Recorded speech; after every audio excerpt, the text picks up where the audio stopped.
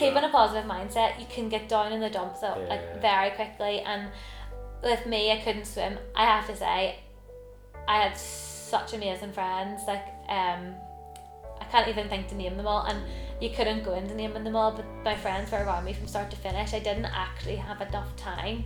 Like my dad was incredible. Like he literally drove me to physio, drove me to the hand consultant, drove me everywhere that you could. And Marty was amazing. It was just taking the ups with the downs. Like, you know, you're going to have a lot of ups and you're going to have a lot of downs too. And I think being told that I wouldn't get full movement and where I was going to be and what I was doing was pretty difficult, because I was like literally at the highest point I'd ever been from all three sports perspectives, if I'm honest with you. And then just crash like that. It's just something that can happen, and I guess it's just something that sucks, but you have to be able to get back from it. And I think I was in for surgery on the Tuesday, got out of hospital on the Thursday, and was back in the turbo on the Friday. That, my friend, is Laura Wylie, and this is the Inspirational Runners Podcast. Hey everyone, what's happening? Hope you're winning the mental battle this week. My name's Robbie Marsh and I'm your host, so welcome to the podcast. Today I have one of Ireland's best female triathletes, Laura Wylie from Templepatrick in County Antrim. I have to say, I don't think I've ever met anyone with as much determination as Laura to rise to the top of your game in a very short period of time, to have a horrendous training accident on the bike which left your supporting career in shatters, to rise again and be selected to represent your country in the ETU Triathlon European Championships in 2018 Glasgow. I've been out training every day since listening to Laura's story, an amazing athlete who has the mindset of a champion. She joined the McConvoy cycles teams a few weeks ago and scored a win on her first outing at the Calinchi GP last weekend. An absolute amazing journey that she's been on. Before we start, this episode comes from the Dublin Mountain Marathon, which is held on the 11th of May. It's another great race from Don Hannon and Roar Ultra. I've been back on the mountains myself the last few weeks, so looking like I'm going to be able to hit the full distance, but there is also a half marathon option there. So why don't you check out the race on the Roar Ultra website? It's with great pleasure I give you Laura Wylie. So what was your history back in school, and was there any sort of sport and sort of I swam competitively whenever I was a child. So I swam competitively from about 11 till I was probably about 15, at Ulster level, kind of Irish level. So did your parents drive you into swimming at that young age? My dad, yeah. It was always Dad. Dad always brought us in. We swam for Lauren Swimming Club when I was younger. So Lauren Swimming Club, either swam in Lauren, we went to school in Belfast. So it was awkward, but then Lauren actually took on a Belfast pool because there was so many kids at school in Belfast. So we then were at school, but Dad still took us down to swim and came back with our breakfast, came home. Like my brother swam as well. Then I quit probably when I was about 15, like standard girl swimming quit age. I got injured, I got a back injury, and I was mentally much weaker then. Like an injury was just like, right, that's it, okay, I'm done. Do you know then? And it wasn't coming back. But then swimming coaches promoted swimming and just swimming and don't do anything else but swimming, and you need to be a fish basically, whereas now it's promoted that everything, like little land activities. I was just weak because it's quite intense, really, isn't it, when you're younger? This what they put very intense. It's very demanding. Hard work, like, isn't it? Hard sport. It's like definitely out of the three sports, it's definitely the most demanding. It's quite a difficult balance to get with young kids, isn't it? Because you can really turn them off at that age. And it's also with 15, like you're at that 15, 16, like it's either a life or swimming. Do you know what I mean? Like it is. And I quit when I was 15. Now I did still swim, like socially. I didn't ever get out. Well, I did get out completely for a couple of years. How many hours a week would you been putting in back then? Probably the same as I am now, to be fair. Probably like 6-7 sessions a week in the pool. Probably 5 now, really. I always say I'll do 6, but I never do. The triple session on a Saturday is just not really my thing. But swimming is one thing. Like my two kids swim excellently. Yeah. You know, because when you get older, you get fear into you, and it's really water and fear is what holds people back, isn't it? Yeah. And if you can get your kids in when they're nice and early, and to get that fear away, then it's a lot easier to learn to swim. But if you take somebody that's like 30 years of age, so much more. It's so much like it's so. I would say swimming's triathlon based. Swimming's the hardest sport to teach because there's the water involved, and people. I find it a lot in triathlon, and they're like, "Oh, but you can just swim," and I'm like, "Oh yeah, that's right. I just swam out of the womb and I've never swam since." Like it really annoys me because I'm like, I obviously had to put work in, and I'm like, oh, like they don't put work in because they see it as like the smallest gains. They're like, "Oh, I can get more gains on the bike," and I'm like, "Yeah, but if you swam, like the water would be more like you'd feel happier in the water. You'd be more efficient in the water. Like the water doesn't feel like it's foreign object, you know, that kind of way. Like I didn't swim for a week when I was in Grand Canada. Because you're meant to work with the water, aren't you? Rather than, or otherwise you end up resisting it and fighting it. Yeah. I was in Grand Can for a week with boys, and I didn't swim at all. Well, we got in the sea, but like you weren't going to be able to do a session with them all waiting on you. Like, so I just got in the sea once or twice 2 days we were in playing one day with them, and then I swam out the other day. But you come back and you just feel like you've been out of the pool for like ages. It's the worst one. Like it's like 1 week out, 3 weeks to get back job. Like that's grand. It's good. And then I kind of got into triathlon accidentally. Like, to be honest, the inability to say no. Like actually, I graduated uni, so I finished school and then I graduated uni, and just when I was in my last year at uni, I kind of started to be like, oh, I need to get fit. I was like going on holiday or whatever, and then I started spin classes, and then I was working in Danske Bank at the time as well actually, and they signed me up for the marathon or something. So then me and one of the girls I work with started like jogging, and I mean like jogging. And what age were you then? Like 6? At uni, so I must have been 19, 20, 21, okay. Probably 21 because it was the last year. It was the year I graduated. Then I graduated and I wanted another sport. So my dad had got a bike through the Cycle to Work scheme, and he got another one because he'd upgraded his first one, and it was a hybrid thing. And he was like, "Come out in this with me, sure, and we'll go and do the local road." So I thought I was amazing. I was like, "Oh." And then I was babysitting, and one night, and they were like, "Oh, you should come out with us. Like, you should totally take up cycling. I've just signed up for an old Bleach cycling club or something. You should come with us." So I was like, "Okay, I'll give it a go. Why not?" And I was on this flipping big hybrid thing, and everyone else was obviously on their like flipping road bikes. And I didn't have a clue then. Still don't have a full clue, but I know more now than I did then. But and then just went from there. Just escalated like, and then I got my own bike. Got a wee Eddie Merckx.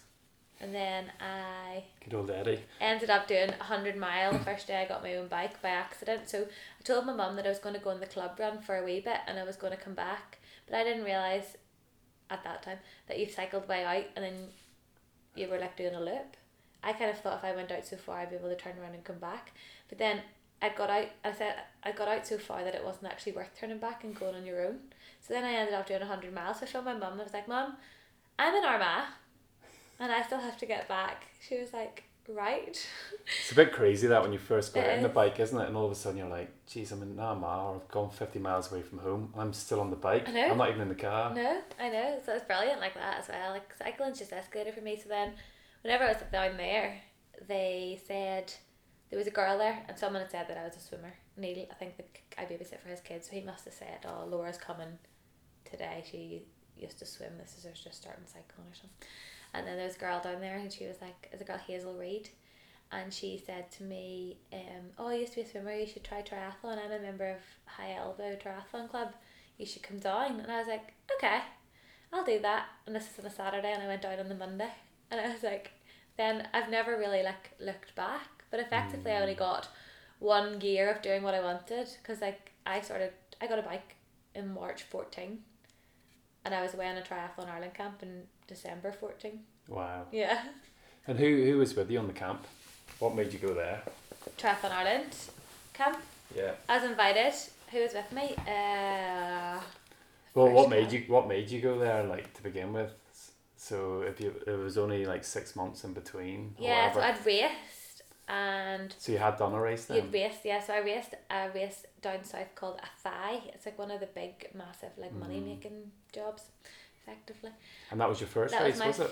Second race, because I'd done one of the ones up here, Rogue Valley or something, up in Limavady. That was my first race. So talk to me about the first race then. So obviously swimming is the one thing that sort of holds people back a little bit, like, so that was no issue for you whatsoever. No. You had the bike. What length was the race? Was it a sprint or an Sprint? Olympic? Yeah, sprint. So it was good. Yeah, it was 7:50 swim, 20k bike, 5k run. Yeah. It's a bit of a shock to the system. It is like, 'cause 1 minute you're swimming, next thing you know you're on the bike. It happens so quick in a sprint, doesn't it? Yeah, definitely. Yeah, it's a bit of a shock to the system. You kind of feel coming out of the water. You put in your swim time, and I remember the very first race I did, and actually one of the guys, Stephen McComb from up north, has never let me forget. So the first swim or race I ever did, it was a pool swim, so you have to like talk in your lane about what time you're going to swim.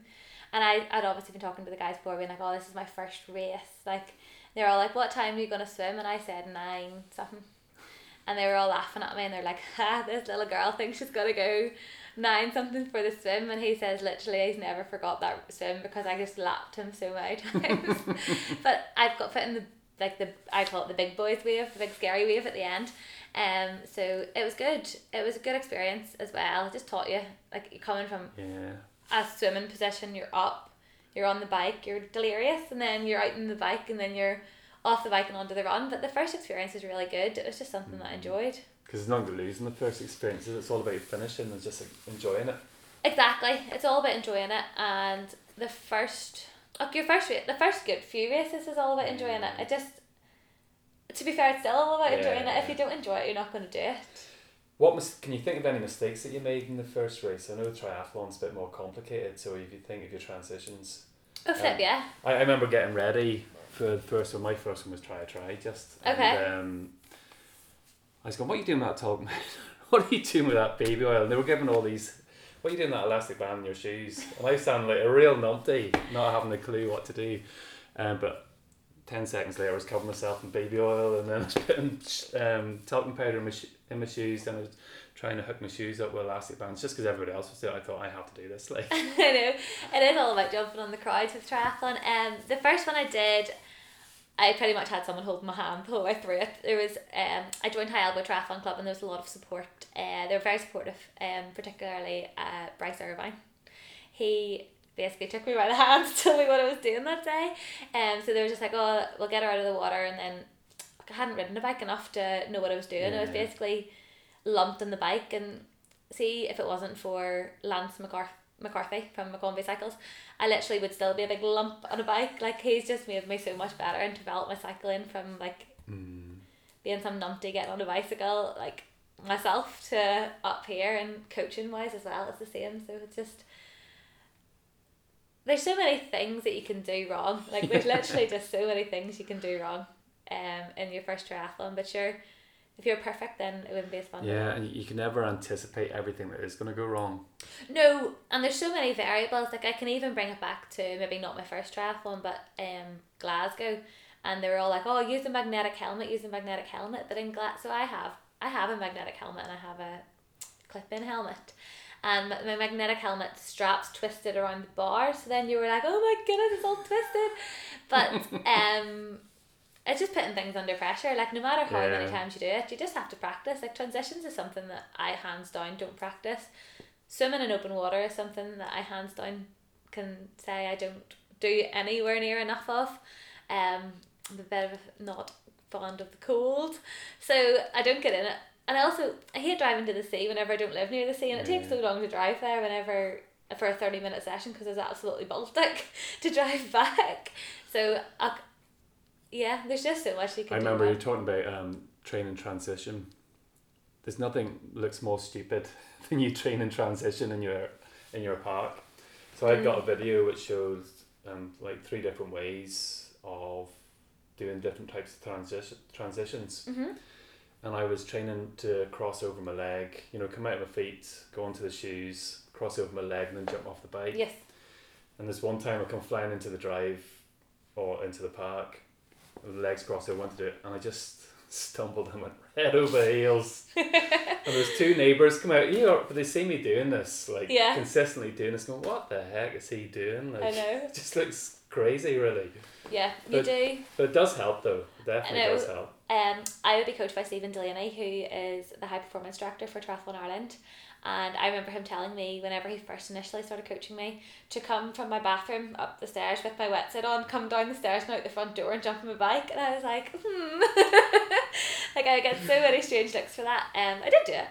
And then I did plenty of practice in Dublin actually with him in what's that big park called? Phoenix, yeah, in Phoenix Park. So yeah, it's good. And can you remember then when you started to think, I'm really actually getting good at this? I have to say I was absolutely horrendous at everything to do with cycling and running from the very start. Your swimming was locked and loaded. Swimming was really fine. I had a really good base of fitness and I had the basic techniques of swimming, but whenever I was swimming competitively as a child, I was actually a breaststroke swimmer. Okay. So, and a 50 metre swimmer at that. So even the 50 metres was pushing it out a little bit too far, like 49 would have been really good. So it was a complete shock going from like a short sprint event to an over distance freestyle event. It was a total change of training and everything, so that was different. But yeah, once you have the technique of swimming, it's keeping at it and continuing and doing it effectively.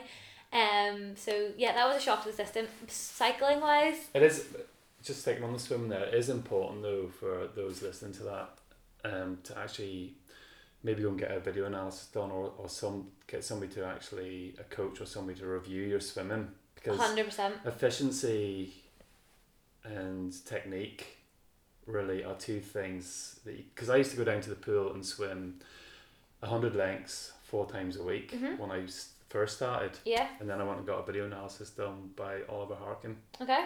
And I just couldn't believe what I seen Yeah. on the video. And I was swimming I was doing everything I was telling people not to do.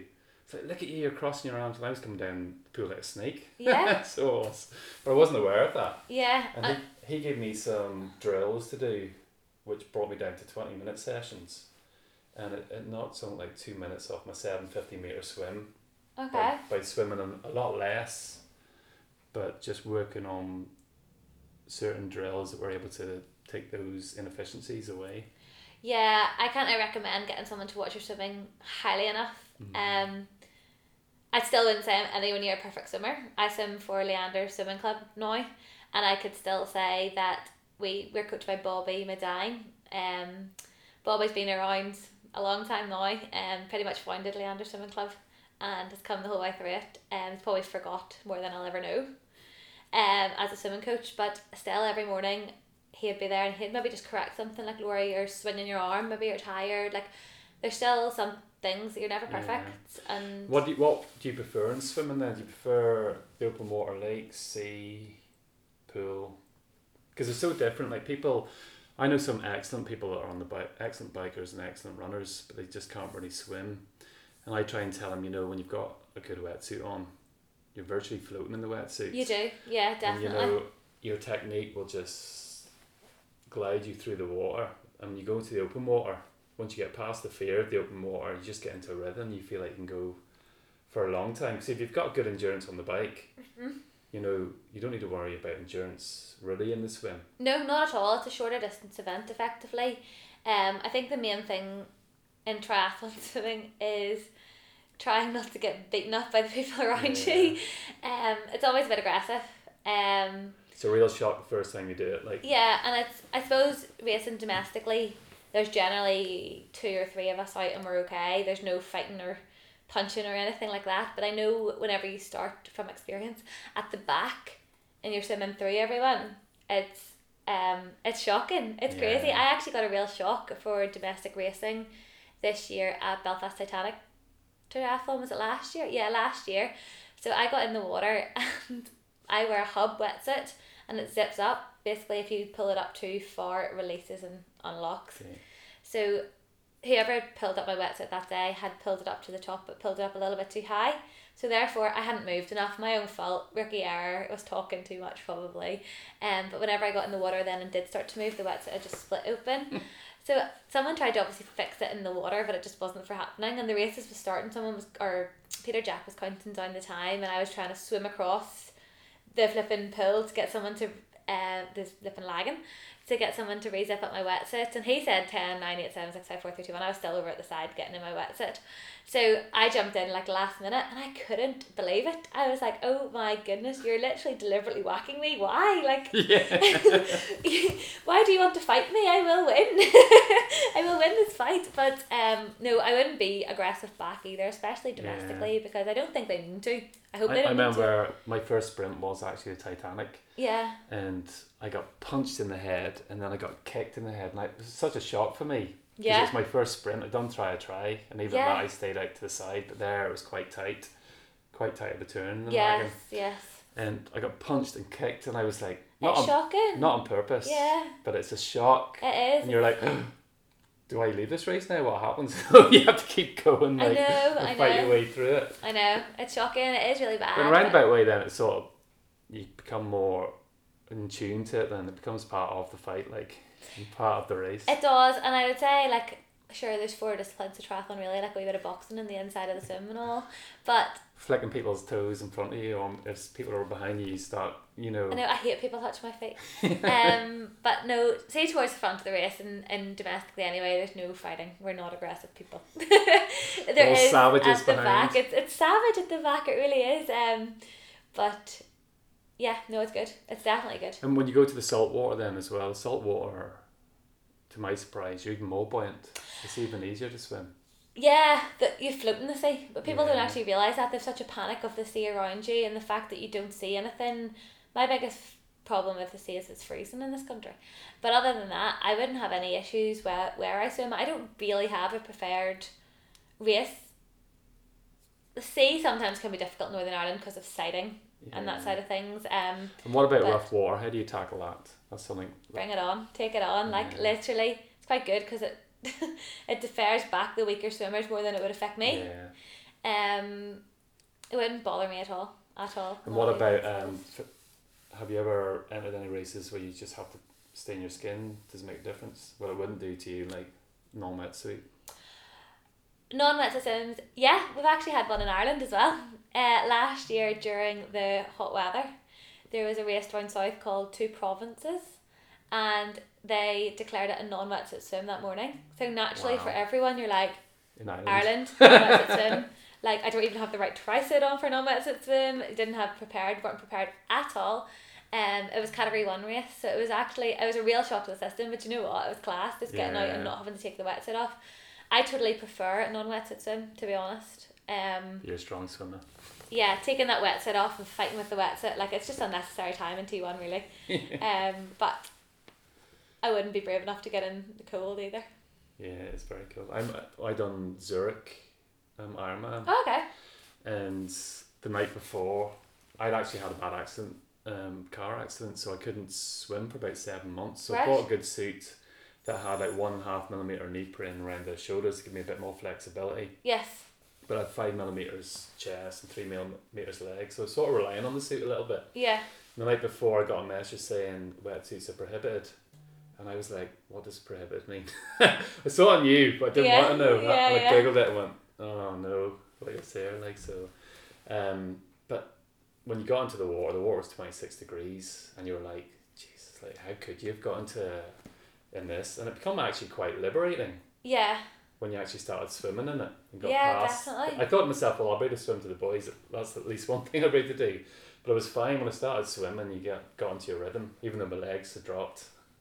Because I was used to just the buoyancy, or the pull buoy, and it was actually quite surprising how much I enjoyed the swim then. Crystal clear water, Lake Zurich, 26 degrees. Yeah. So talk to me about the bike then and your coach. I'm interested to hear because I've never been coached using the bike. I'm lucky enough to live in the Mons, so I just use the Mons. Oh, definitely. As crazy strength training So my biking ability started from absolutely zero, like petrified, the worst cycling. I could cycle in a straight line, no problem. I suppose that's like quite a substantial amount of triathletes to be fair. But I didn't have any bike handling skills. You wouldn't have seen me dead descending anything. Yeah, it takes a lot of nerves, doesn't it? Yeah, it does, and I was petrified, but perseverance and coaching perseverance, I would also say, on Triathlon Ireland camps with Stephen, literally taking me down the hill, follow my wheel, and just building confidence from that. I guess now I wouldn't have a fear at all. I would probably go down the hill probably a little bit too fast, but I absolutely love it now, whereas before, and that's what I said to some of the boys I was away in Gran Canaria with. I was away with the McConvey's team, and I was like, if I came here 3 years ago, I would be lost down the back of that mountain somewhere, because I'd probably be off the cliff, because I would have been so scared. Like, just the descents in Gran Canaria are just unbelievable. Same with the climb. Obviously the climbs are the same, but the descents were just unbelievable. But if you didn't have the skills developed, then you're pulling brakes yeah, all the way down. no, it wouldn't be okay. Especially for me, because I came from absolutely nothing. I've had a lot of people that have worked with me through from starting triathlon, and the people that you work with have changed, but the consistency, especially with the McConvey's lads, especially with Lance McCarthy, he took me on, I think it was in 2015, it was possibly 2016. But now when you bring back up the before and after photos, you're just like, oh my goodness, did I actually look like that? Like, that's not me. And he has all the photos, so I actually can't recommend, in relation to a bike and improving your bike, a bike fit highly enough. Yeah. Because when I look back at my photos, I'm like, oh my goodness, that's not me. Like, that is horrendous. Like, it just develops your cycling, and I suppose cycling with people who are better than you is a big thing, but with people without egos. Yeah. So it's quite difficult, especially as a female athlete in a male dominated sport. But I would find that cycling with people I would cycle with people who are better than me, and generally, like whenever I started, I got dropped all the time, but it's just having the determination to come back and get that little bit further the next time, and not let that put you off, I suppose. But yeah, it's good. I suppose cycling's time consuming too, and swimming's definitely the most demanding physically. That's maybe the wrong word.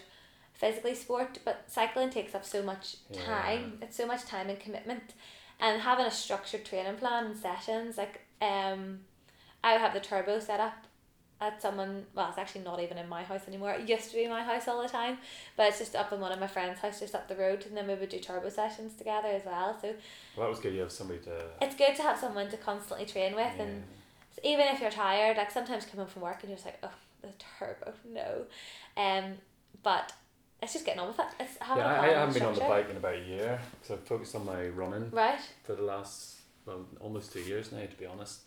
And this month I planned to do 1,000 miles on the bike. Oh my goodness. I failed miserably. In a month? Yeah, in the month, but I failed because of the injury, because I was coming back and it helped build the endurance. Yes. I thought, well, I need to do something, and I failed miserably, by the way, just on what you said there, time. Yeah. I just did not have the time to get on the bike, and the weather was being crap as well. Yeah, which hasn't helped. No. And but it does take time. You know, I was doing like 10-12 hours a week on the bike. Yeah. When I was training for the Ironman, which is very loaded sort of training sessions, like.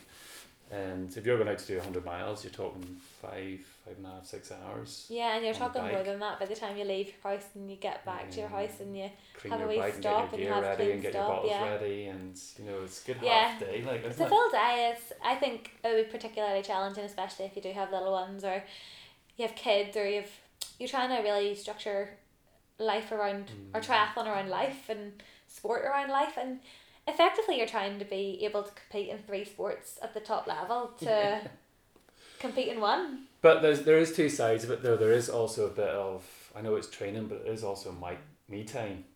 Yes, as well. 100%. And it's just time to.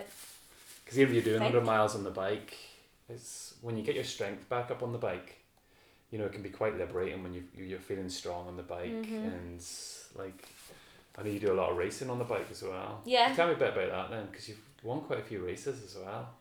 It all came around a wee bit accidentally. So again, inability to say no. Laura, will you do this bike race? It was a guy, Josh Murray. I cycle from Maryland, and Josh Murray said to me, "Oh, I'll do the bike race." I've never been so nervous in my life. I probably had that boy really, really stressed out before I actually did the race, and even his mum was like to me, that was the wee girl who was really stressing out to you.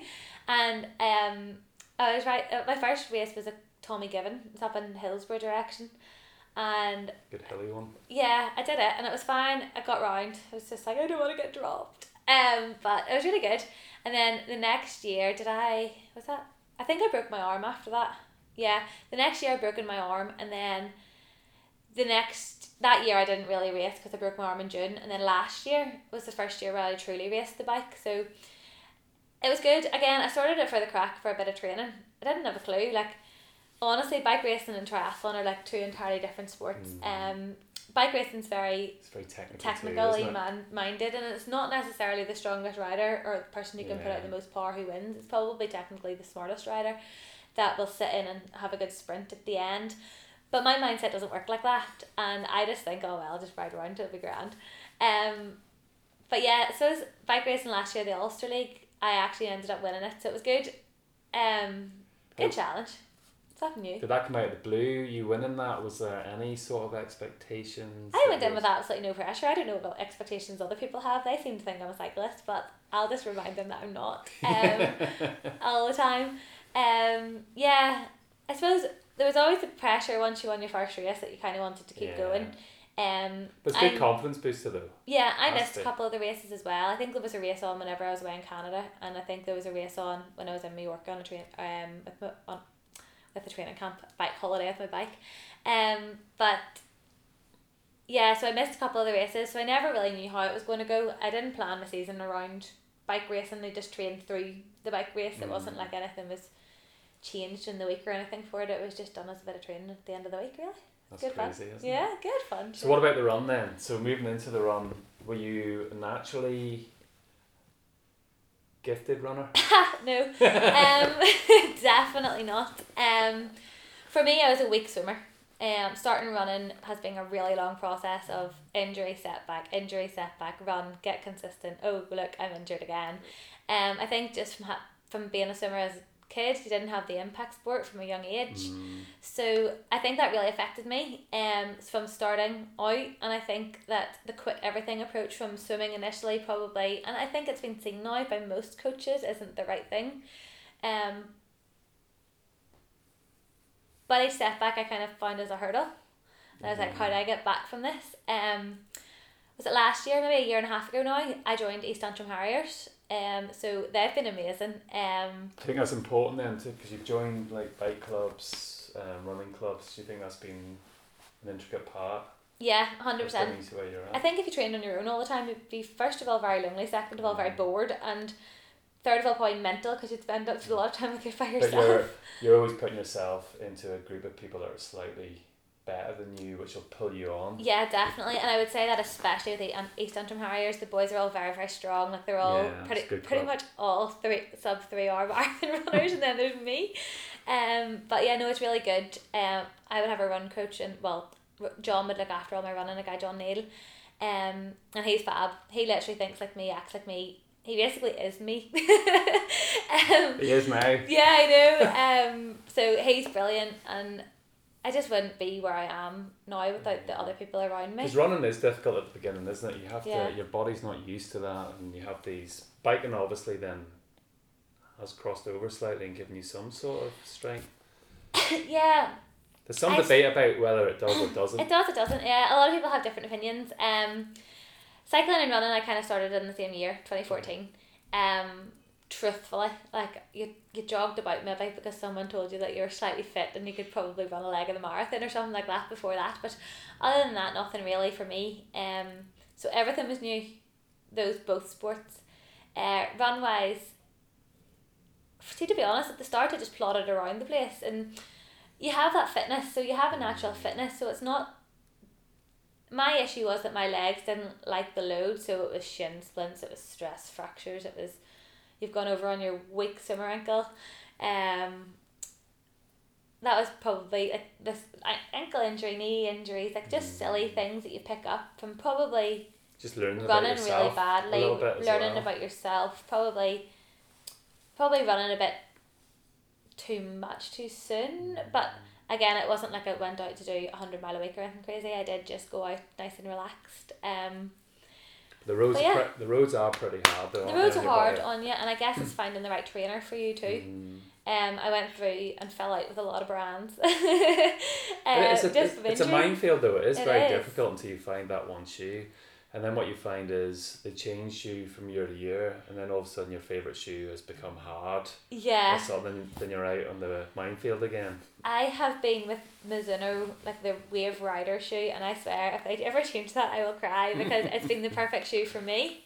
I found it like it has worked so well for me. Again, someone else could absolutely hate Mizuno's. It is such a personal opinion. But I find the fab, and if they ever change them, I probably will cry because I'll probably get some form of niggle again. Touch wood, so far I've been okay. Running wise, I was injured from about October till Christmas there, but that was more from, wait for this, too much sitting. So I would have quite a sedentary real life job outside of sport. So you're in meetings and you're sitting down quite a lot, so you just even have to be consciously active that you're not sitting down too much in work. It really is. You're going to hear this more and more, but they say that sitting is the new smoking. Oh yeah, 100%. Like I actually have a moving desk, and most of us in work do. And the desk going up and down is just so helpful in relation to the fact that you can stand up. Yeah.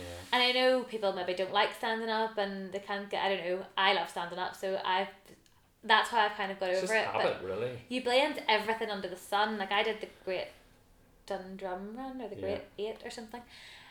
Talked into these running races, it's not my... Just can't say no. Yeah, I know I can't. I did it this year, and then I was pretty much straight after that. I picked up an injury the next week, and you're blaming absolutely everything but sitting, and then it all came down to that in the end, and I suppose now you don't sit as much and you're back running, and that's... Yeah. I remember when I started running, I used to have like IT band issues and just from weak glutes and my adductors. Yeah, absolutely. The shapes I used to be trying to put a pair of jeans on because my adductors were getting strained, but it all came from sitting. So when you're sitting down most of the day, you're not using your adductors, so it's shrinking. Yeah, absolutely. And your glutes are just really, really weak because you're not really using them. So the first couple of years, I was getting a lot of injuries, but it was all sort of coming from that. And it was just from sitting down and not using those muscles. It's crazy. I couldn't believe it. Like, you had everything under the sun. I had the bike, everything. I was like, oh my goodness, why am I cannot run? And then when you can't do something, the good thing about triathlon is there's always something you can do. Yeah, I do have to say now, because when I was going through triathlons, and then I said, right, I'm going to focus now on running, and get my paces where I want to be before I move off into longer distance stuff. I actually started picking up a lot of niggles and started getting slower, because when you're running all the time, it was such a heavy load. Now when I look back, whereas I used to be able to fall back into swimming and fall back into the running, all the swimming was giving me good recovery from the swimming and the bike. Yeah. Or you're moving between them. Absolutely, and you can maintain your fitness doing that. Oh yeah, definitely. No doubt about it. Definitely. I would say coming back from injury as well, I would find that quite difficult because you've been told to go and do 10 minutes or 20 minutes or something like that, but one of my training buddies would be Michael McDonald, and I'm running along talking to him, I'm absolutely fine. He's able to go on and do his hour-and-a-half run or whatever he's doing, and I'm like, okay, I've done my half an hour now, I have to be okay with this, because physically you're totally okay to do it, but you need to build it back so slowly. So I'm building it back. I've built it back very slowly this time actually. Pretty smart for once, and listening to your body as well is so important. That's key, because I always talk about getting back onto the ladder. Yeah. So you come off the ladder way at the top. A lot of people make the mistake of trying to get back onto where they come off. Where they were. You have to start back on the bottom, climb back up. And you do, and I would say that massively. I had plans to do some running races and stuff over winter, but obviously that all went out the hill, and you just have to take it and move on to a new goal. Like stupid stuff. I was meant to do the Christmas cracker with John, and you just set a new goal. Something else. Take your mind off it. Time goes by so quickly, and there's so many races coming up. Yeah, so it's just about being patient. Constantly races. There's so many. What sort of times were you running in your? Did I see like an 18 minutes in your 5k? Yeah, off the bike. Sprint. Yeah. Was it 38 minutes in your 10k? Yeah. Like that's phenomenal running. Yeah, it's off the bike now. I think the 10k is possibly slightly short. in I'll cut that out. Titanic. Take it. But yeah, it's good.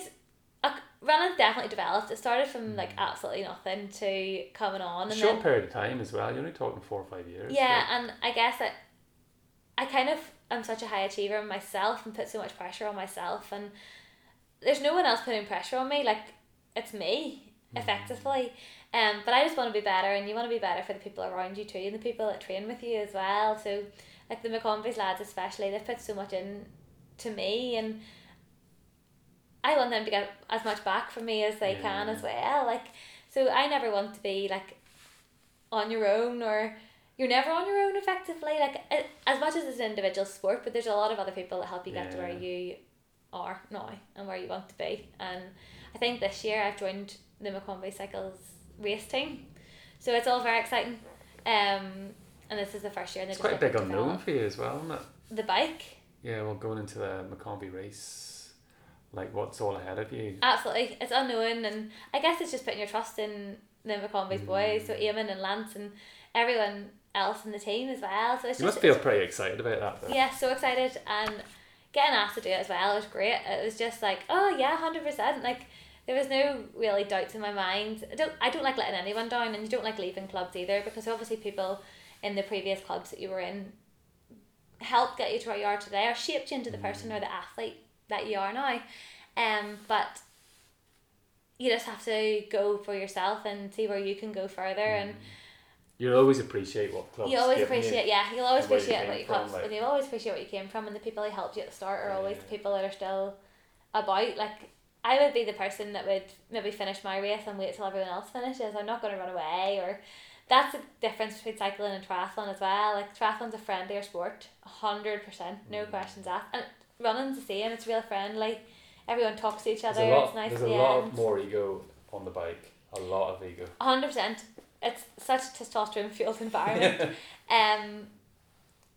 Sometimes, but I don't know. It's still good. I still love it. Yeah. It's totally different. It's quite challenging as well. Like, it's a different challenge, and it gives you something to do. And like the bike as well, there's so many variables. Like, you could get a puncture. There could be wind coming from the wrong way. Like, you have to think about so much stuff. There's one thing I find on the run, like, I can blow up sweat on the run and still get through it. Sometimes, I'm talking on the lot longer stuff. Yeah. On the bike, sometimes I just hit a switch and I'm empty. Yeah. And I've got like 20 miles to go home, like, and I'm just like... And that's the worst 20 miles of your life. And there's no bringing it back. No. You are just empty, like... Yeah. I know. Whenever we were in Gran Canaria there, it was actually... Lance had said at the start of the trip, someone's going to go bang every day, and I was like... I'm not going to go bang, and to be fair, I didn't. I actually kept it together the whole week. There was 3 of us that kept it together, myself, training partner Jack and Michael, and we were all very proud of ourselves. See all these people going on this training session in the sun, like... I know. Everybody knows going on a week's training session. Oh my goodness, I know. Everyone's away constantly. You see it flat out from we were away till probably the end of the year. Like. It is, and that's why I would always call it a holiday with my bike. Yeah. Even though people don't appreciate it, we still like have good... It's great at this time of year for your body though to get into the sun. It is, and get some vitamin D and actually get some shorts on. I think we went away a perfect week. Because the month of March has been quite miserable. It's been shocking. And I have felt it. You know, I'm just like, I need some sun now. Come on, give me something here. We came home from Gran Canaria and the weather was shocking the whole week, and you were trying to get training in. Yes, you were having a bit of a recovery week, but whenever there's a gale blowing outside in the snow, you've just come back off a hard week. It's also hard to try and not get sick. Airplanes just aren't really places for fit people. Like, I was like, I'm going to go on with my McConvey's buff over my mouth and nose so that no one looks at me, and they were like, I don't really think that that's the most appropriate thing on a plane, Laura. But you got the dreaded lurgy whenever you came back, just that sniffles, cough, and you're just trying to get over it and get back into training. Like, I hate missing training. I am really quite, I really do. It really bothers me. Not in a bad way though, not in an obsessive way, in the fact that I'm like, oh my goodness, I really want to do that session. So I didn't run last night because I was a bit tired. So, but I know it's the smartest thing for me. There's no gains in a run if you're tired and if you're not feeling 100%. Have you got a favourite discipline out of those 3? Out of cycling, swimming and running? training wise, I absolutely love the bike. But there's a lot of things to say. Like, I love swimming too. Actually, to be fair, I love them all as long as I'm with the people I love to train with. So running wise, it would be like John and Michael, and then the East Antrim Harriers lads. Swimming wise, I wouldn't get up every day if I didn't love it. You're up at 5. But you also have Bobby and Catherine on poolside absolutely every morning, rain, hail or shine. Might I also add that Bobby's about 80 years old. But he, like, you just couldn't miss it, honestly. I actually what does a typical training week look like then? Generally I would swim the 5 mornings of the week, and that's partially because I live here and I don't really like the traffic on the M2 in the morning. But I would swim, we'd be in the water for 6. We would swim in Olympia, Leisure Centre, Monday, Tuesday, Thursday, and then we'd swim in Avenel Wednesday and Friday. Generally a Monday evening, I would do yoga after work. Do you find that's important 100%. to maintain your flexibility? Oh my goodness, yes. I stopped it for a while whenever I started back working again full time, and because it was the same night as physio, and I've noticed 100% the effect. It's a key word that's sort of been kicking about now, and even the men are starting to... Oh, 100%. I couldn't recommend it highly enough. I don't... You know, at first I didn't feel... Laura Driscoll, we did a podcast with, and she actually set up yoga for athletes. Just changed the title, yoga for athletes, and it just got filled with guys straight away rather than just yoga. But it's something I want to move into as well, but it just helps release and reconnect and give you that flexibility back, doesn't it? Absolutely. 100%. So Monday would generally be yoga. Monday, like, not much else. Home, bed. I'd be such an early bird, like 9 o'clock is bedtime. I have found, especially when I was doing triathlon, is critical. Like, oh my goodness, yeah, it's so important. And I would notice, for example, I would find it quite difficult to sleep on a Tuesday night after a hard run session. And I would find that, like, if I don't get to sleep, it affects your week. You're like, and why is it on a Tuesday? But, like, I would do the club session on a Tuesday night, so we don't start till 7. So I'd probably not be home till about 8:30. So what does that consist of? So the club session at the minute generally consists there's about 4 sessions we would do in winter, and there's similar rotations in summer. Everything's kind of kept so you can see your own progressions. There'd be a night of 800s, which is delightful. There's a night of hill reps. There's a night of, like, just some tempo efforts up and down a hill on a leisure centre path. There's 8 efforts. And so good strength training then. Yeah, what else is there? There's one other session. Oh, like a 4-3-2-1 pyramid kind of session. So it just depends on the week. Again, none of them would put me off. I mean, the session's a session, you have to get on with it, and no matter how you feel, you base it on how you feel that day. And realistically, effort's an effort. You kind of base it on RPE, like rate of exertion, on how you feel that day. But again, I would be quite competitive, and I would find that difficult coming back from injury to kind of keep it back. Sometimes I know I'm definitely bad at that. But it's good because the guys in the club keep you grounded. Plenty of people to train with. The club's been brilliant for me, from start to finish. The guys are all really supportive. There's always someone that'll warm up and cool down with you, you know, especially, to be honest, I joined East Antrim Harriers because John joined East Antrim Harriers and that's the direction he went, so I was going there too. It's not too far from home, and it really suits me, but I have no regrets in the club I joined. So how many sessions a week do you run? At the minute it's 4, but that's coming back from injury. I would generally do a Tuesday, Wednesday, Thursday and a weekend. Depending on whether it's Friday or Saturday. It's tomorrow morning this time. Because I'm racing on Sunday, but generally it'll be a Sunday morning, and generally Michael makes me get up ridiculously early for a long run, but I don't mind because we would meet McConvey's for a club spin at 9, so as long as I make the club spin. So you're doing the run first and then go? Sometimes it's the wrong way around, but you know what, time's time, and getting it done, and I'm definitely more of a morning person than an evening person. So an early morning is not a shock to my system. I think it's probably just been drilled into me from such a young age. But yeah, definitely. So how many bike sessions then? Probably the 2 weekend days definitely, and try to get one in during the week, whether it's in the morning and we'll probably towards the later mornings we'll cut out a swim session and ride towards work via a longer method. Cycling for McConvey's, there is a couple of lads that live around me, so Thomas Crichton's just up the road. And head into the Glens. Yeah. So it's perfect. Those roads are perfect, like much better than those on Newcastle roads down there. I do go down to Newcastle as well. One of my best friends and training partners, Nathan, would be down there. And he would actually live in Newcastle, just off the main street. Yeah. So we do come up round the mornings and stuff too. So you do see so much of Northern Ireland, and I guess you do a good tour of the cafes as well. Yeah. Sure. Because Northern Ireland's only 95 miles or something, as the crow flies, top to bottom or something like that.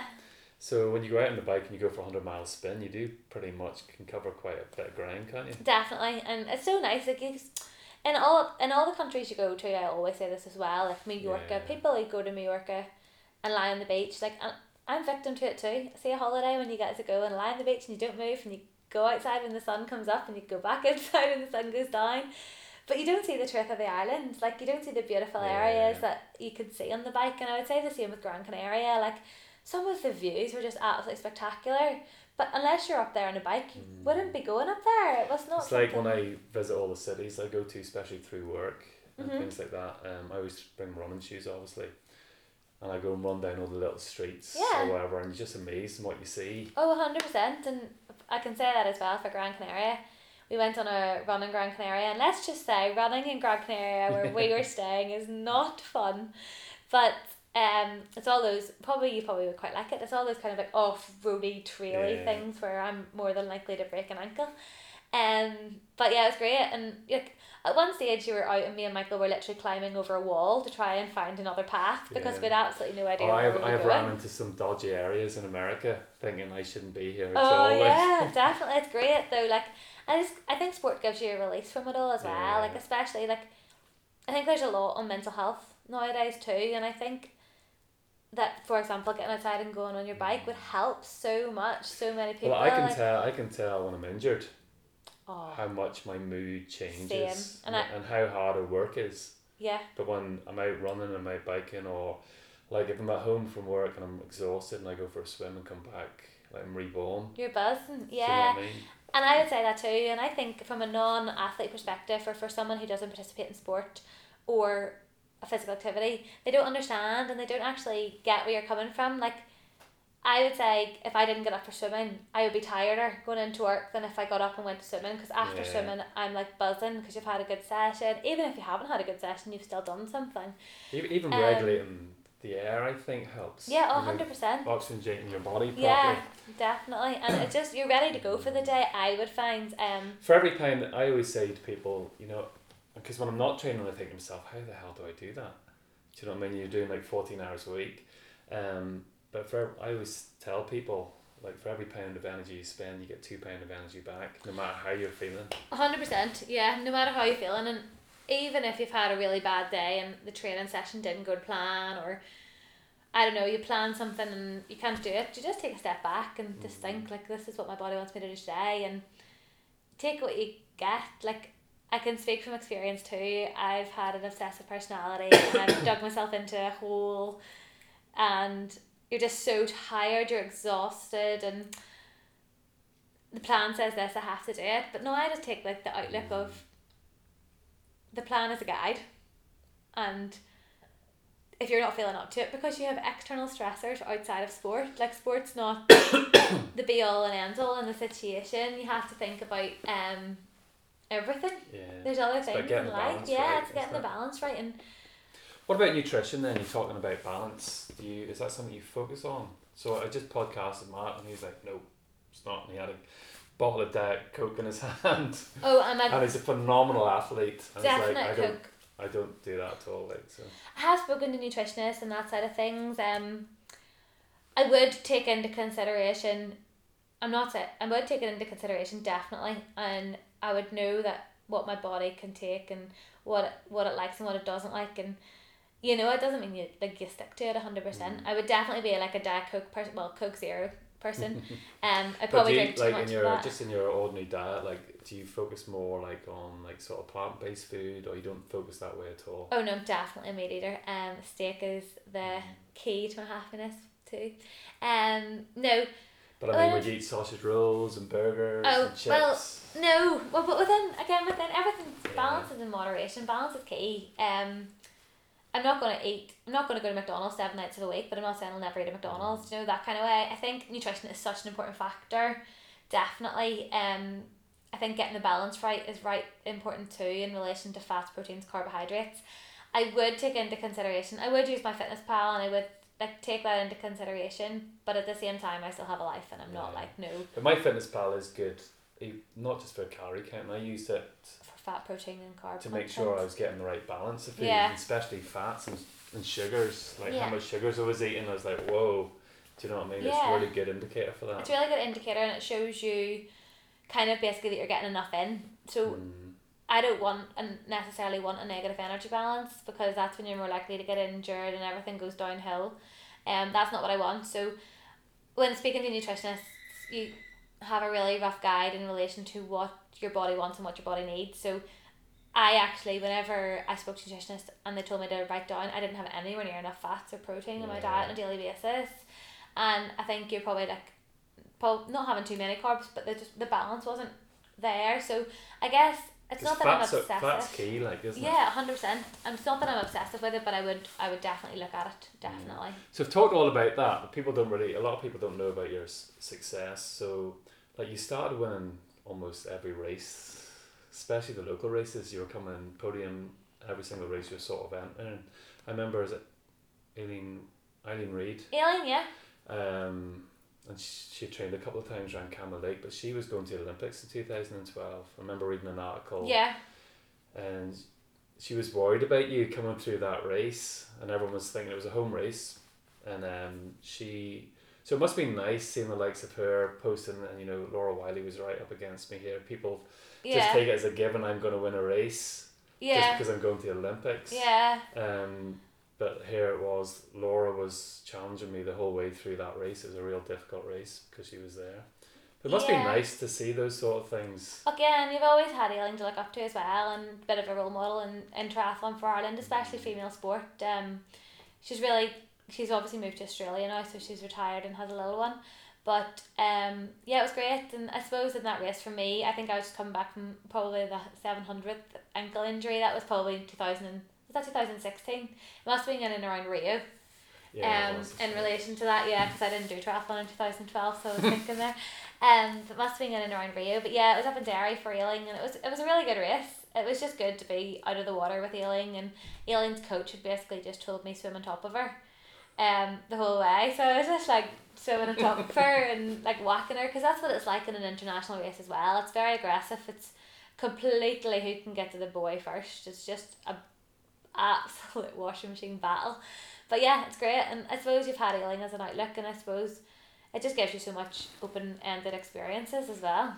So you went to championships then? Turkey, yes. You come 17th in that? Yeah. How did that come about that you actually got into that? A bit of a shock to the system. It was the first international race. It was an experience, and it was a learning experience more than a race. 17th, it was okay. It just shows you the importance of the swim, bike and run. It shows you the importance of transition there. It's key, and getting out on that first pack. I ended up out of the swim at the end of the first pack, but my transition was too slow, and I must have had a cup of tea or something. But I ended up at the front of the second pack. But if I'd just made that first pack, it would have been a different race entirely. But it just shows you the small marginal gains. That was over. It wasn't. Istanbul. 100%. So in 2015. How many have you done? You can't remember. I know, it's awful. In 2015, I tore my quad. On my second international race. So 2015. That was in France. A couple of months later, was it? It was a couple of weeks later. Yeah. A couple of weeks. National champs. It was in Derry, City of Derry triathlon. Third. It was a bit of a difficult one, that one actually. It was it ended up as a running race. I went off out onto the bike, out onto the run in about 5th or 6th place, and it ended up being a bit of a sprint finish. I think I actually have that on video. Don't think I'll ever forget that one, because again, if any race that I find for myself personally, if I'm not up there in the swimming the bike, it's all downhill from there. But I suppose it just shows you the attitude of don't give up. There's always an opportunity, and if I'd given up in that race mentally, then So I just knew that I was back catching. from sixth to take a podium. To take a podium, yeah. And running then, do you find that was a bit of a turning point? You were on a real high then, weren't you? It was great, and I came to the end of 2016 and I was actually buzzing. I think it was 2017 where I broke my arm, but talk to me about that then, because it wasn't just broke your arm, like you shattered your arm, didn't you? Yeah, I so did a really good job. You're sort of almost peaking. You've come through that journey in a very short period of time. Absolutely. And all of a sudden, like you're podium all these races. You come third in the championship, and tell me about that. How that happened. So it was actually probably my best year yet. I've been away a lot. So I was away at Christmas with Triathlon Ireland twice. I was away with a French team in February. I was home, and then I was away in Mallorca with my cycling club at the time, and then I was home, and then I was away again to Font-Romeu for altitude training. So I did 3 weeks at altitude and came home. Obviously dropping back down, you feel absolutely horrendous for the first week. The second week, I was starting towards the end of the second week, so it was the second weekend that I was home, and I was due to race in Holland the following weekend, and I went out in a club spin, and it didn't come back off the club spin in one piece anyway. It was just a bit of a clash of wheels. It's one of those things, bad situation, wrong place, wrong time. And whatever way I came down, I did a good job of my wrist anyway, shoulder, whole elbow crashed open. Yeah, I broke it in about 8, if not 9 places, and there was a bit of floating bone and stuff. I was actually really bad. It was one of my friends, I can't remember most of it to be fair, but I texted one of my best friends, Matthew, and I was like, I crash. That was it. Nothing else. That's all I sent him. Apparently I phoned my dad and was like, I might need you to come get me. I crashed and hung up. Nothing else. My dad was like, where? So luckily I'd left my phone, and one of the guys had answered being like, I need to phone your mum, I was lying on the floor like, no, don't phone my mum. And so my dad phoned back, and he told my dad where I was in Donaghclooney. The ambulance came and took me away, and you were cut, your cycling gear had all been cut off, so you're running about like in a sports bra and a cut pair of shorts.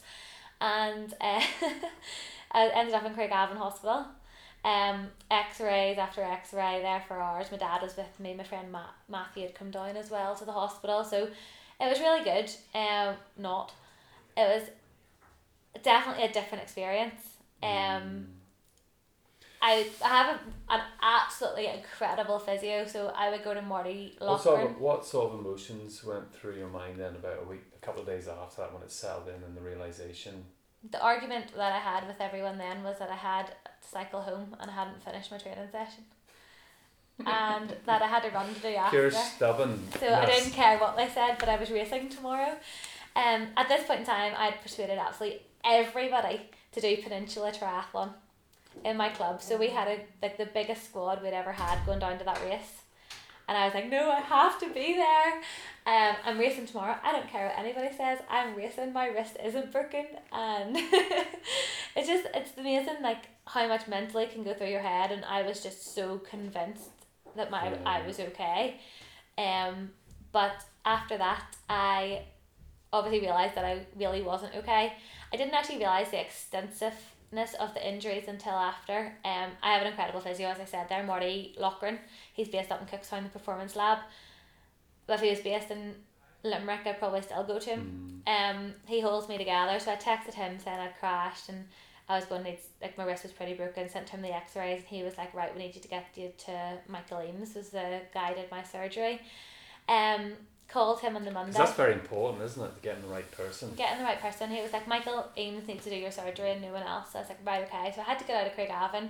They had casted me about 3 times, but different doctors said it was casted wrong, and I'd ripped open the whole other hand. So my dad ended up on like hairdresser duties to try and do the hair bubble. It was awful. The Sunday night, I didn't do anything on the Sunday. Come out of hospital Saturday morning. My coach Stephen Delaney came up from Dublin with a nice little turbo trainer to help me out in the training boring sessions. But that was suppose it's always looking at what you can do again. I didn't notice the extensiveness of it. I saw the consultant on the Monday, which was absolutely incredible. Michael Eames went above and beyond to get me in. He didn't actually technically have an appointment until the 22nd of July, and this is on the 26th of June. And I was like, oh my goodness. So got me in that day, surgery the next morning. Wow. 7 o'clock in, and that's when I knew the extensiveness of the damage. And I basically was told that I probably wouldn't be able to get anywhere near full movement back in my wrist. And I was like, right, okay. And you just have to take it in and do what you can do. So keeping a real good positive mind sounds like it's helped you. It's keeping a positive mindset. You can get down in the dumps very quickly. And with me, I couldn't swim. I have to say, I had such amazing friends. I can't even think to name them all, and you couldn't go into naming them all, but my friends were around me from start to finish. I didn't actually have enough time. My dad was incredible. He literally drove me to physio, drove me to the hand consultant, drove me everywhere that you could. And Marty was amazing. It was just taking the ups with the downs. You're going to have a lot of ups and you're going to have a lot of downs too. And I think being told that I wouldn't get full movement and where I was going to be and what I was doing was pretty difficult, because I was literally at the highest point I'd ever been from all three sports perspectives, if I'm honest with you. And then just crash like that. It's just something that can happen, and I guess it's just something that sucks, but you have to be able to get back from it. And I think I was in for surgery on the Tuesday, got out of hospital on the Thursday, and was back on the turbo on the Friday.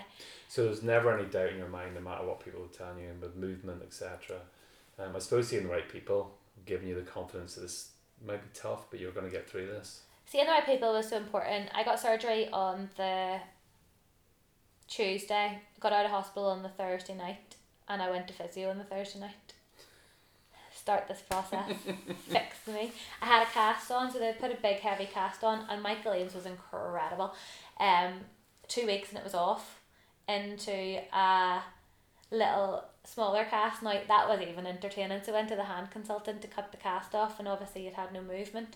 I fainted, took the table, like a single individual school desk. I'd locked my legs out round it, so I'd fainted backwards with this table coming towards me. My dad was with me.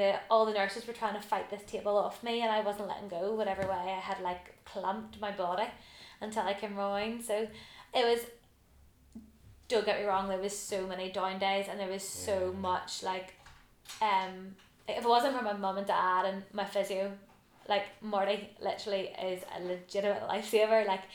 And also just trying things that, pushing it beyond what maybe you expect the rest to be able to do whenever you're told you won't be able to do this. I think that really helped me going forward, because being told I can't do something, I'm pretty sure I'm going to be able to at least try it. You almost take it like a challenge. Yeah, hit me with it. The challenge, the ridiculous things. I remember getting really angry because I'd been given an exercise to put a tomato on a fork, and I couldn't do it. I literally couldn't pick up the fork, and I was like, that is such a simple task. You're taught this in when you're 2, 3, and I just couldn't do it, and I couldn't actually figure out how to put my fingers even around the fork. So I was doing it in the wrong hand and then trying to figure it out in this hand, and it's been extremely frustrating. It was so frustrating. There was tomatoes all over the kitchen. And much to my mum's dismay. And then just gradually getting better, and I remember the exercise I was doing, trying to bring your fingers together, and I remember sending Marty videos being like, it's nearly there. He must have been like, this girl's a looper, but he was amazing. And if it wasn't for Marty, I don't think I'd be where I am now. He pushed my wrist above and beyond any. So how much movement do you have back? If I remember rightly, we got it right back up to 79, and I was told I would never get back past 20. That's unbelievable, isn't it? So don't get me wrong, it doesn't go back as far as what maybe it's meant to, but let it hold you back and it'll hold you back. Don't let it hold you back and it won't. Do you know that kind of way? Put it out. So that was in 2000, was that June 2017? 2017. So it's just a year and a half. It's only a year and a half ago. Yeah. So you did have a miraculous comeback. So what was your first race back? Oh, I'll never forget that. Castle Allen, actually. off in the park. So it's Olympia Triathlon Club Yeah. organise it, and I love that race. It's great, and plus me and my training partner Michael would have a very good rivalry. Now, to be fair, he's substantially stronger than me. He's a boy. I'm totally okay with that. But I'll totally tell him I'll beat him on the swim, and I'll try to stay away from him for as long as I possibly can. But I do expect him to catch me. It's okay. But we have a great rivalry. Like, it's great. Like, no matter what, there'll be so much banter, Brilliant. before the race, just winds, and it's like, it's good crack. And a couple of my other friends were doing it as a triathlon, and I was like, I need to be back for that race. I was still in cast, but I did it. And I was sitting in the water, and there was people on my feet, and I was like, I have a cast on, like, it's the wrong feet, go find someone else's today. But no, it was great, and I absolutely loved it. Like, it was amazing. It was just like doing your first something again, like your first. Did you find it emotional then, coming back after what you'd been through? I did, because I was told I wouldn't be back this year. It was a bit of a roller coaster, and I kind of also felt really smug that I did get back when I was told I wouldn't. And just suppose every setback you have to set mini goals around it. So I mentally would set a lot of mini goals to help myself. And it was like stupid things, like sitting in the kitchen, if you can't get the tomato and the fork, walk away, do something else and come back and try it again. And silly things like that. Like, whenever my arm was broken, I found it quite difficult because it was obviously summer, so the weather was okay. I got my dad to bring the turbo outside, and my dad was amazing. He would have sat outside with me in the turbo and with the laptop, and my friends were amazing too. Like, even though it was nice outside, they would have come down and set up the turbos and been there. And like, nobody could agree that the turbo was boring. Like, but I would still get up and get on it. And I suppose at this point in time we were in a cast. There was no structured sessions. Like, I just had so many amazing people around me to Great keep me going. determination though as Yeah. well. Yeah, 100%. And I guess you have to have it mentally, because I could very easily could have gone, okay, that's it. And I guess there's so much setback that you just have to think of how you can get back. Especially from where you were peaking. Really. Yeah, and I honestly, I wish I could reverse time and not go back on that club ride, but you can't. And it happened, and it was wrong place, wrong time, and that's all it was. But that was the 26th of June, or 24th of June, and I think I was back racing by the end of August. Yeah. I did Titanic as well with a cast on. Everyone thought I was nuts that day. It does sound nuts though. I know, it does. I had a cast on, and only thing is in Titanic, so I went to Dundonald for all my hand care, and they'd moved the cast that was on every week basically. So in Titanic the cast wouldn't fit inside my wetsuit, whereas the week before it did. So then I decided that I would put my cast in my helmet. Sounds crazy. Put my cast in my helmet, and I'll put it on in T1, so at least you have it on the bike. So it gave you that protection, and to be fair, do what you can. I did cycle around like Miss Daisy, pedalling, hoping that it didn't fall off, and you get all the people being like, why are you letting all these people overtake you? And you're like, I have a broken arm, like, chill out. But I suppose just do what you can do and not putting too much pressure on yourself, really. So tell me about the half Ironman. Oh, yeah. Because that was last year. Yeah, that was last year. So that was actually a guy, I don't know if you know him, Aidan Callahan. Sure. He is a guy down from Donegal, 24/7 triathlon, and he just messaged me asking me where to do it, and I was like, never really thought about it. Because you hadn't really done that distance No, before, had you? I hadn't. And I didn't really set it as a goal. I just, in Is it my Sheep eyes, Haven? did it for the Sheep crack. Haven, Yeah, is it's it? called Sheep Haven. I'm doing it this year again too, actually. So I just did it for the crack, and I absolutely loved the distance. It was amazing for me. The water in Donegal, it was during the excellent weather too, and the water was amazing. Everything was just set out from start to finish. The race organisation was absolutely incredible. It was the first year of the race, so absolutely fair play to Aidan. From start to finish, the day was amazing. We went down as a group of 4, I think, and there was a couple of other guys from the club, and I'd kind of gone down with an expectation in my head, no pressure, and I'd never set anything in stone. I'd never said anything out loud either to anyone, not even my mum and dad, no one. And I was like, okay, I'll just give it a go. Like, I kind of thought of a time that I wanted to do in my head and didn't really say anything about it, but I was delighted. I had gone down and done the course before, and it's a really, really tough bike, but I think I would ride a road bike even in triathlons and all triathlons, I don't have a TT bike, so the TT bikes in the flat section were just coming past me, and I was like, oh no, this is going to be awful. But I just had to stick to a plan and just go with what I was doing, and you cut them all back up on the hill. You get the odd fueling person that can fuel your fire by saying on the way, whenever you're passing them on the way up the hill, oh, you just doing a wee relay there? I was like, no, bye. But it was great. It was really, really good. But what your time was 4 hours 58, was it? Yeah, sub 5. It was 4:50 or something. Yeah, really hilly, tough course too. Did you come first in it? Yeah. So you weren't going to mention that, like, but so it was your first time doing that distance, and you came first in it, and like after your accident and coming to that, like, you must have felt amazing after that. It was absolutely incredible, and I think it was amazing. It was such a good day. It was such a good feeling. It was just like, oh wow, I actually executed it and it worked really well. Everything went to plan. Because it wasn't that long after the accident, really. A year. Your recovery, a year. And like on those low points when you were sitting there after the accident, like if you'd thought to yourself, in 12 months' time, I'm going to be doing a half distance and winning it. I know. You wouldn't quite think a challenging that. half as well. Yeah, it's a really challenging half. But you can tell what really helped you there was the support group that was around you. My support work group was incredible. And that real strong determination. Yeah, definitely. And I would say the people around you kept you really positive too. Like John Neal especially, like he doesn't even live near me, Billy does, but not that far. But he would have come down here and gone for a run with me with a cast on. Like, and your people were looking at you as if you had lost the plot running about with a cast on. But like as soon as I was able to run again, then I was. And Jessica Craig as well, I'm sure you know her from the running world. She was incredible. Like Susie, a lot of my friends are just absolutely incredible, really supportive. Like Jess would have driven down here and picked me up to take me to the gym so that I could still do one-armed workouts. But I had the cast on, but just take it and do what you can. Like this arm doesn't work, but the other one does, and my two legs do. So that's it as well. And as I come to realisation through my injury as well, I've been out quite a long time.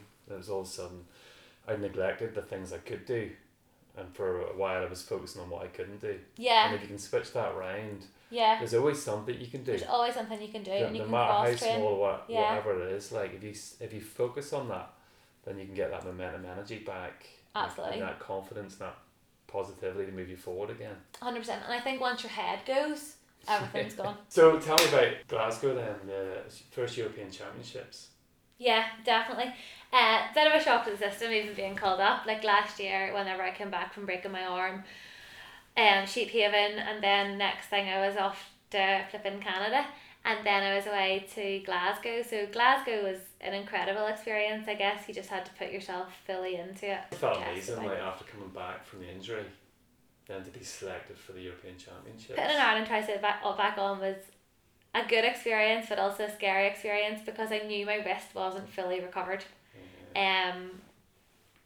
I didn't have the same power that I had before. Swimming was much more difficult, and the swimming was not back up to international standard anyway. But it was very difficult in that respect, but at the same time you just had to mentally go for it and do what you could. There's no way you're going to say no to it. Oh, absolutely. You haven't said no to anything in your entire life. I don't think so far, no. I think I'd probably give everything a fair shot. I guess it's just about getting the opportunity to be there and represent Ireland and be with the squad and being part of the relay as well, which was 2 days later. It was just an overall incredible experience. Yeah. And some of the names that were there, so like it's a world stage really, like isn't it? I know it's European. Absolutely. It's the world level stage. I did a podcast with Finbar McGrady as well. Oh yes, Finbar, yes. And he was there as well. Yes, Finbar was there. I saw him on the start line, and there was an athletes village and everything was very official, and some of the best athletes in the world were there. Like absolutely, 100%. And it was, you were competing on the same stage as them, or you were being called onto the same pontoon as them, and you just knew they had to put in what you had that day. And I think there was a lot of people dropping out in the run, and my coach was asked by the other, there's a lot of support from Ireland there, will Laura drop out? And I was like, unless Laura's leg falls off, I don't think she's going to be dropping out. If she has to crawl across that line on her hands and knees, she'll be there. So it was just an incredible overall experience, and again the support from home and the support from everyone. Like I was going to say, like the Irish supporters are maybe some of the best in the world. 100%. And I actually hadn't been too open about my selection, so I would be quite secretive person, and I would never be a person that would blow my own trumpet or anything. I would just let people find out for themselves. If they wanted to find out, they'd find out. But I remember one of my best friends texting me asking me, did I want to go out the weekend of Glasgow, and I was like, well, I can't. I'm going over to the Europeans this week. And she was like, what? How have you not told me this? But I just keep things to myself. I suppose if people want to know, they'll find out. But overall, it was a really good experience, and it does make you hungry for more at the same time. Gives you more opportunities, but at this time, again, I'm going back to the half distance this year just for another challenge. Is that something you would focus on then going forward, do you think? Yeah, again, I wouldn't ever cancel out the short stuff. I still want to get faster at all the fast stuff, and I still really want to improve my running, which is really where East Antrim Harriers comes massively into play. And again, just constantly pushing yourself towards new goals with people that are better than you and stronger than you. And I don't care if they're boys, I don't care who they are. Like, it's still a person, and it's still someone that you strive to be able to keep up with, or strive to be able to train with. And everyone trains differently, but everyone gets results. Do you think you found a niche in the half Ironman? Potentially, yeah. It might totally be for me. It's a bit of a longer event, nice distance. It does take out the importance of the swim, but I think from my bike developing with cycling with McConvey's and cycling with people at world stage level, like Matthew Taggart, Mark Downey, the likes, all those down your neck of the wood boys, I guess it's given me the opportunity to make myself better. And sub 5 hours a great foundation. Absolutely, it's a very good starting time. It makes it difficult to improve on, I think, but I guess this year I'll go back to Sheephaven and see what I can do, and then next year I'll maybe look at a different race, maybe a little bit further away or something like that. I'm not sure. So one race out there that at some stage in your life you hope to do? Yeah, 100%. It'll be an Ironman, I'm sure. But again, I don't want to just do one for doing one. I want to do one very well.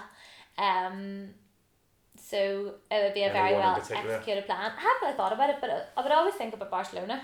The only reason being is it's towards the end of the year too, so you're not doing all your grim training in summer. Also, I've convinced John into it too, so we're just waiting until his daughter turns 16 and he's more training hours. That's my main plan. But yeah, I suppose it's having the people around you. Again, with Ironman training, you need someone who is similar mindset. And so my watch has broken, which is the worst thing ever. I still have it here in tan line version, but there's a new one dispatched today, so hopefully it'll come.